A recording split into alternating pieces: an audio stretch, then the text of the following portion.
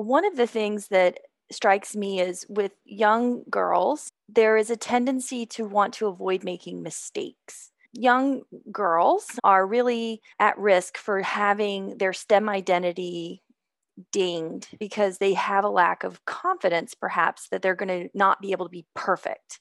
And so, building that supportive environment where mistakes aren't seen as a problem, but more as an opportunity is super important.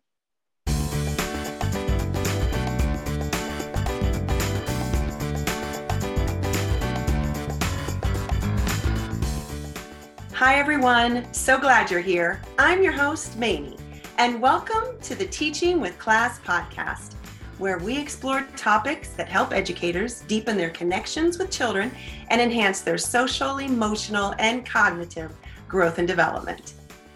I am so excited about today's topic. We are exploring STEM and how to promote equity in the development of critical thinking skills. Our guest, Dr. Lourdes Norman McKay, shares her passion for promoting curiosity in the classroom and ensuring that all children get to fully engage in experiences and conversations that truly spark creativity and critical thinking.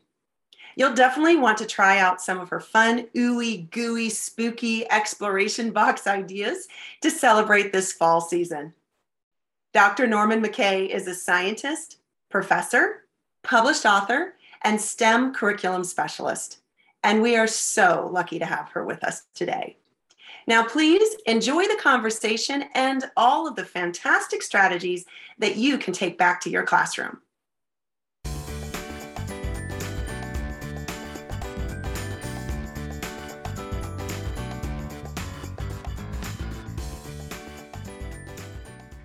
So Lourdes, can you please help us understand what does STEM stand for and what does it mean? Yeah, so STEM is science, technology, engineering, and mathematics. And anymore, there's also, STEAM, science, technology, engineering, arts, and mathematics. So almost every subject under the sun, right? Absolutely. It's a pretty big umbrella at this point. How early does STEM learning start and why is it so important in the early years? So I would say, first of all, STEM learning, when we say that, it sort of compartmentalizes it for people. And I want us to be very clear that this inquisitiveness, this curiosity that we're shaping that promotes areas of STEM actually applies across every discipline that we need as human beings to be creative professionals in what we do. So it starts immediately, like when children are so young at that preschool level, and it's just that is really planting that seed to grow curiosity and innovation that serves not just STEM but all areas. I can't wait to talk with you about how to really grow this curiosity. And can you explain to us why it's so important to promote equity in the early years, of equity of opportunity to have curiosity be developed? Right. So, one of the challenges we have in STEM disciplines is an underrepresentation of women and especially of minorities. One of the things that strikes me is with young girls, there is a tendency to want to avoid making mistakes, Yeah. especially. And building, Perfection. yes, perfectionism, exactly. And young girls and young women are really at risk for having their STEM identity dinged, if I can use that word. I don't, but suppressed rather, because they have a lack of confidence, perhaps, that they're going to not be able to be perfect.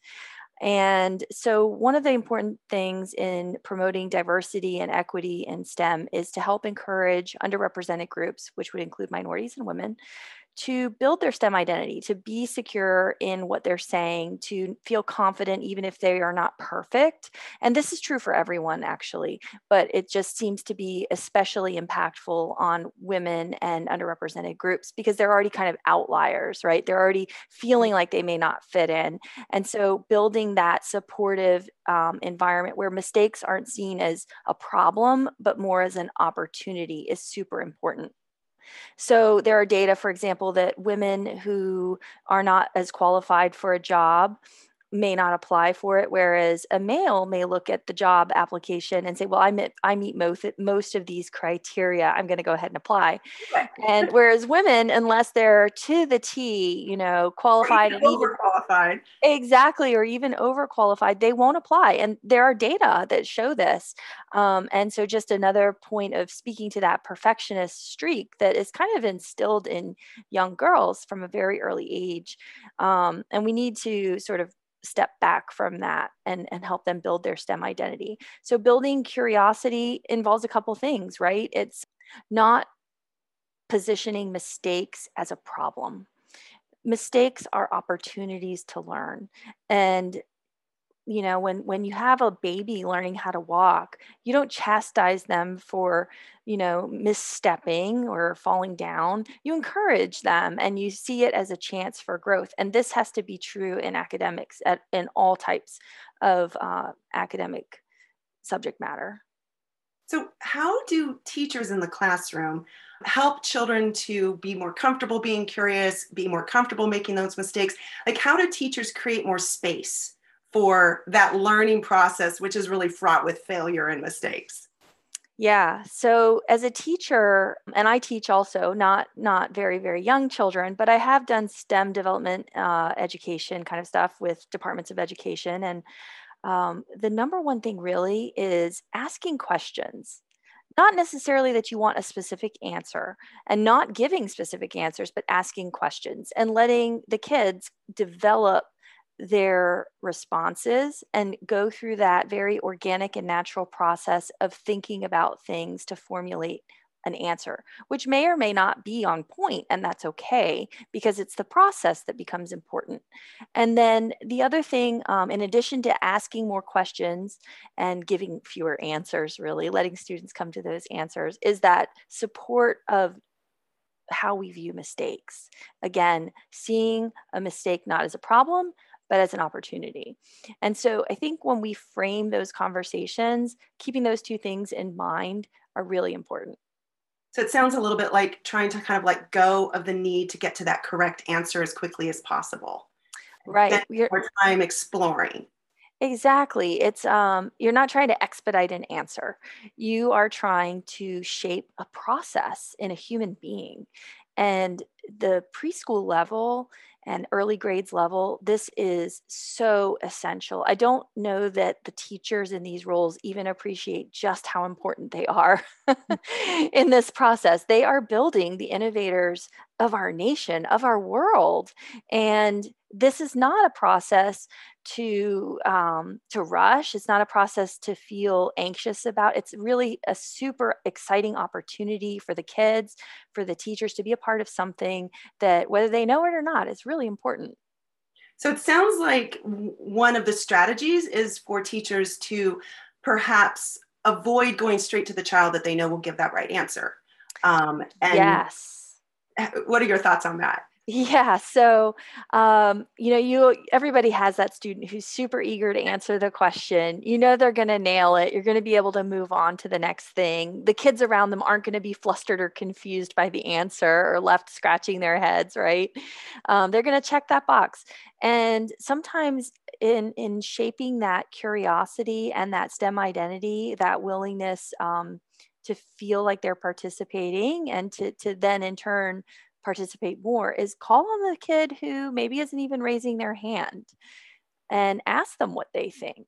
And if they don't nail it, it's okay. They're going to say something that you can help them build off of. I was working with a group of kids one time, and this was about third or fourth grade. And this little boy was raising his hand behind everyone else. He was like, I don't know about this three states of matter. You said there are three states of matter, but I don't know what's lightning.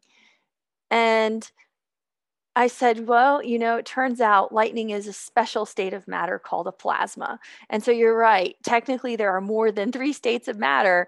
And all the kids at first, though, they had laughed at this kid, like, what's lightning? There's more than three states of matter. What's wrong with you? The teacher said there are Their three teacher states of said matter. 3 states of matter, The book right? says there are three states of matter. What's this crazy stuff about lightning? And sure enough, there are more than three states of matter. There are five states of matter, actually. And this little kid, just through curiosity, came to that. So it sounds like it's a little bit less important that we ask the right questions and more important that we think about the way we respond to children's answers and help them stay in that exploration and maybe ask them, tell me why you're thinking that. Let's explore that a little bit. Let's, the little boy who says there's 4 states of matter. What makes you think that, right? What do you guys think lightning is? Where would it fit? Is that what you're talking about? Getting the kids to just really explore those moments? Exactly. So that back and forth conversation is developmental in and of itself, right? And we can learn things too as teachers. A lot of times a student will give their reasoning behind something, and it might be an explanation that we've never even thought of. Right. And we can learn through that. And it might even make us better teachers, right? Because we start to think about how we put something to the group, maybe our own preconceptions or biases, and we can address that. And so it's also fun, right? When you go back and forth in conversation like that and learn from each other and get the kids excited about it and have them know it's a conversation. That's what science is. Science is an ongoing conversation. It's Mhm. not just a black and white, cut and dry thing. It is a continuous back and forth refining. Yeah, and I like to think about, when kids make those unexpected statements about, "Hey, what about lightning?" Right? I think there's more there. It kind of makes me think about children often during almost every lesson I've given and I've observed. Children often make some kind of a statement that's almost like a little gift wrap package they're handing to the teacher, and they're saying, "Here's how you can make this lesson even more exciting, more interesting, more connected and applicable to us, more meaningful." And it's really important that the teachers go along with that for a little while and find out why that child thought to make that statement at that time. Yeah, and inviting diverse perspectives is also really important to the innovation process. So, as an example, let's say I have a red liquid and I ask a bunch of kids who are from all over the world, different backgrounds, let's assume, and I say, "What is this red liquid?" And it's not dangerous, so they can touch it, they can taste it, they can smell it, and they decide that based on the way it tastes, it looks, and it's sticky, they say it's Kool-Aid. But some kid who is never had Kool-Aid before, maybe they're from a country where Kool-Aid's not the common drink that kids will have, and it's some other beverage, and they suggest that beverage. And it might very well be that, but because no one else in the room has ever had that beverage, they wouldn't even know what they don't know. Whereas this kid might have a unique perspective that could be the best answer. And unless we had invited those diverse perspectives into the picture, we'd never get to the actual answer. And this is what happens in science. A lot of times, really cool discoveries are made by people who didn't know what the rules were. Exactly.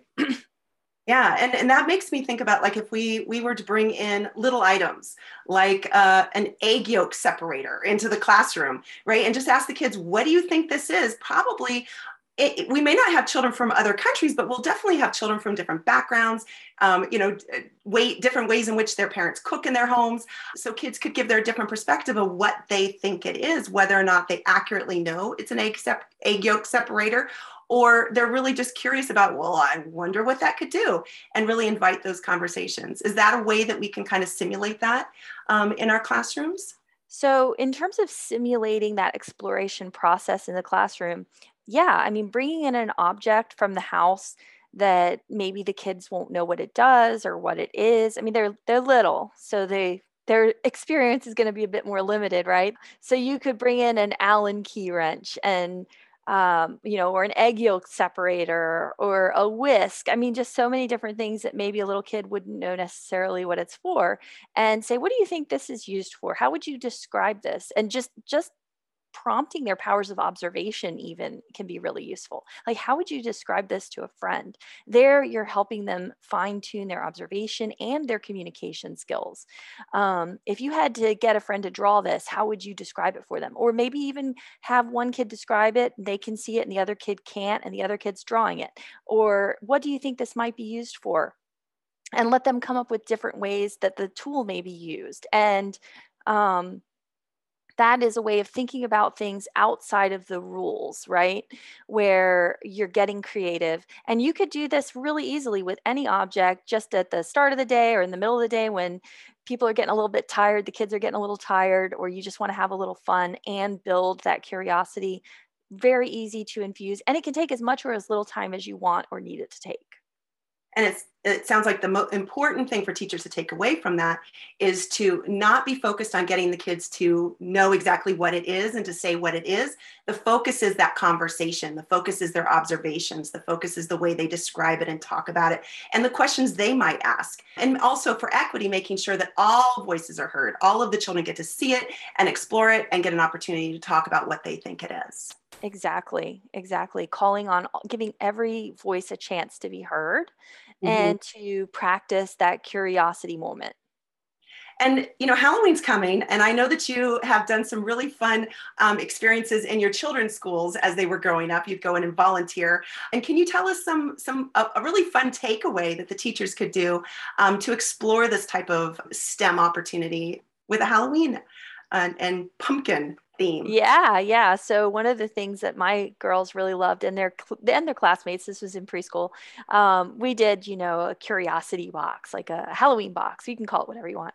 And you put all different objects in a shoe box, and then you put it behind something so the kids can reach into the box and touch whatever's there without seeing it. And, maybe you get a really big box, you put little armholes in it, and then on the other side or inside that box, you have shoe boxes containing whatever item it is that you're going to have them touch. And they touch it and they can describe what it feels like. Do they like how it feels? Do they dislike how it feels? Why do they like how it feels? Why do they dislike how it feels? What could it be?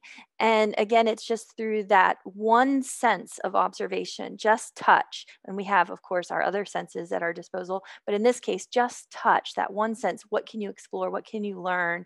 And what conclusion can you come to? And you could use pumpkin guts. You could use, egg yolks. You could use Jello. I mean, any kind of thing that you think might be Marbles in some dishwashing liquid so they feel. yeah, marbles and some dish soap, all kinds of different things you could toss in there and just get them to explore that and make a description and see if their peers, agree or disagree and what they could add on and just make it a conversation. I love that. I think that's a huge takeaway for me is just make it a conversation. That's the focus, not the correct answer. It's make it a conversation. And this sounds a lot like you're really focusing on learning by experiencing and doing and building confidence for kids to be able to share their thoughts and ideas about what they're thinking. Can you talk a little bit more about that? Right. So, all of us, when we're little, we want to share what we think. And Yeah. then at some point in time, something happens to a lot of people where we stop wanting to share what we think because it makes us vulnerable, right? Uh-huh. And so, this early age is where you're trying to encourage that confidence. You don't want to squelch that curiosity or that confidence. You want to bolster it. You want to let them know that their voice matters and that they have something to contribute. And just knowing that there isn't necessarily a correct answer, that there are diverse ways to approach the problem, let the kids know there's not really one correct answer here. Feel free to share what you think, and just making sure that you're allowing that conversation.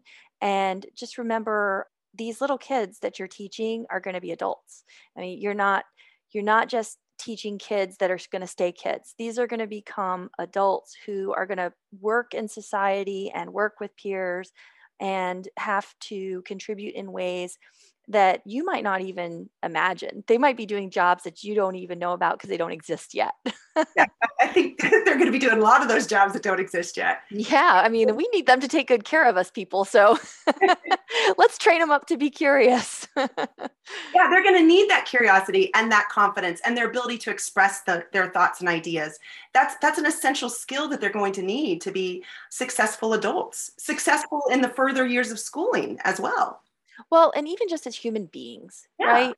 I mean, interacting with others around them, and we tend to afford people that respect that we're given. We treat others often the way we've been treated.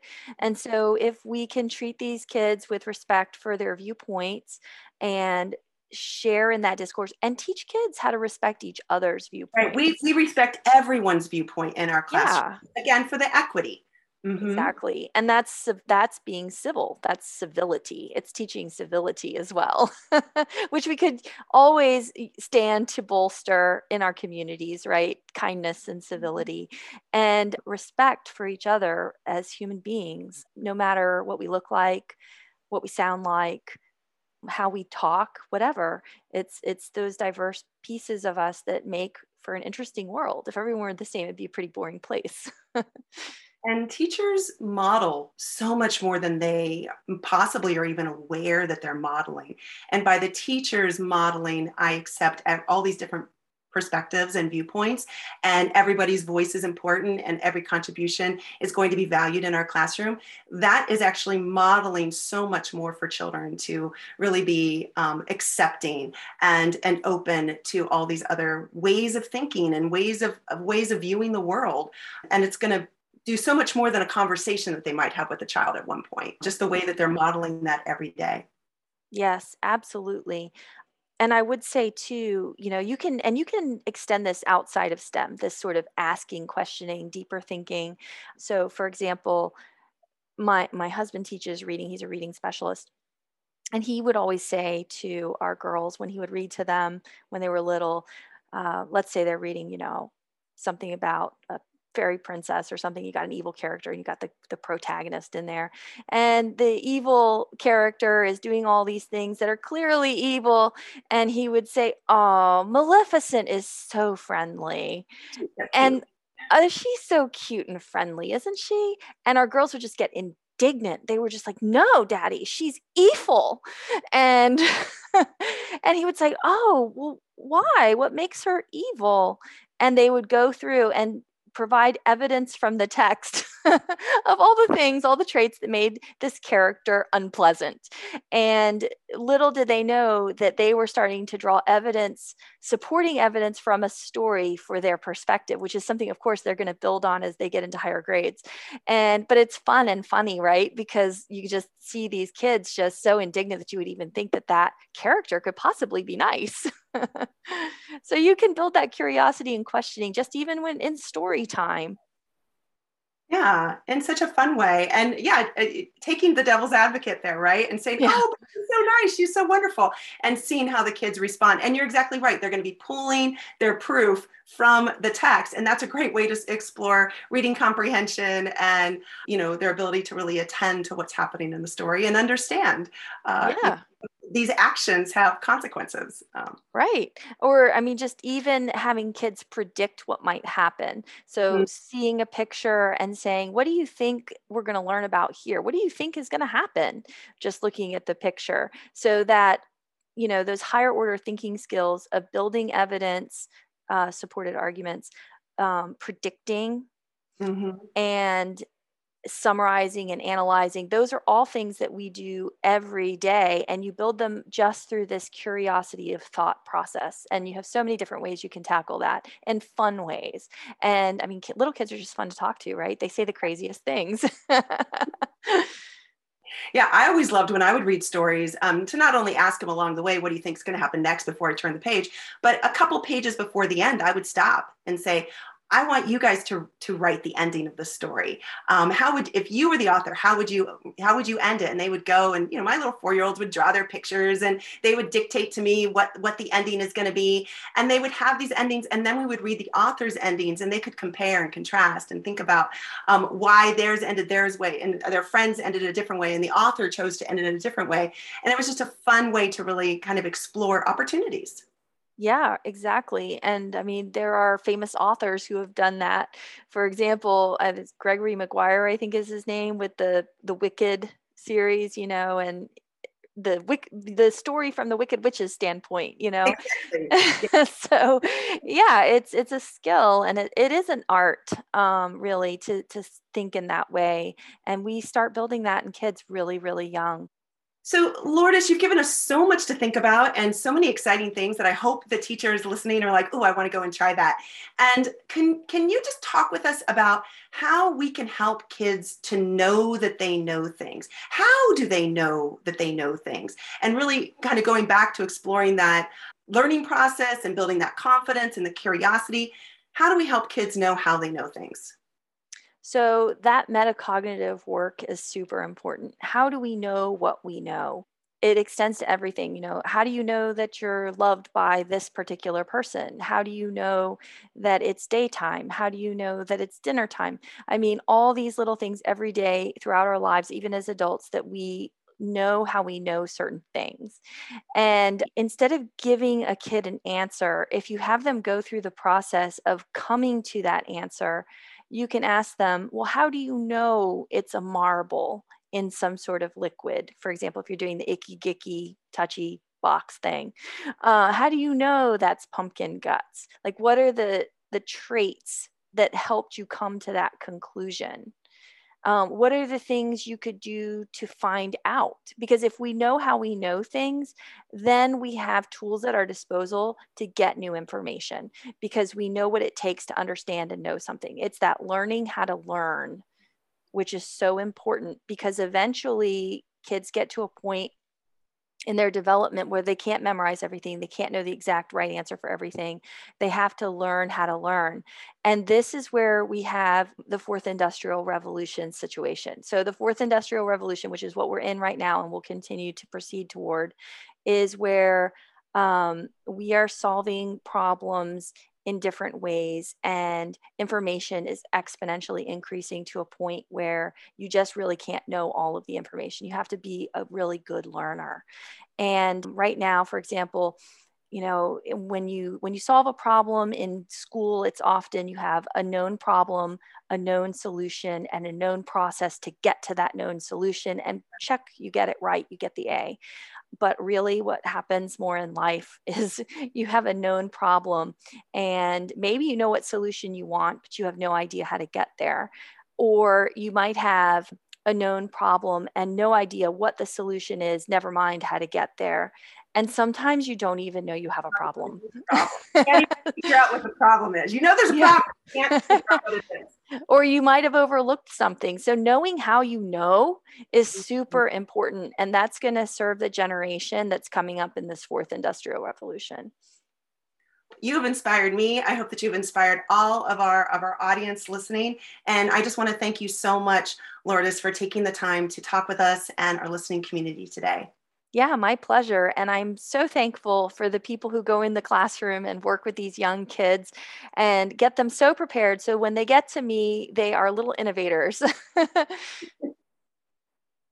If you're interested in continuing this conversation with other educators, I'd encourage you to join our class learning community. You can share or learn more strategies with thousands of educators around the world. The link to join us is in the show notes available on your listening platform. Also in the show notes is a link to a few really helpful blog posts on this topic that I hope you'll check out. So thanks everyone for joining us today, and I'll see you again next time. But until then, be humble, be teachable, and let's always keep learning.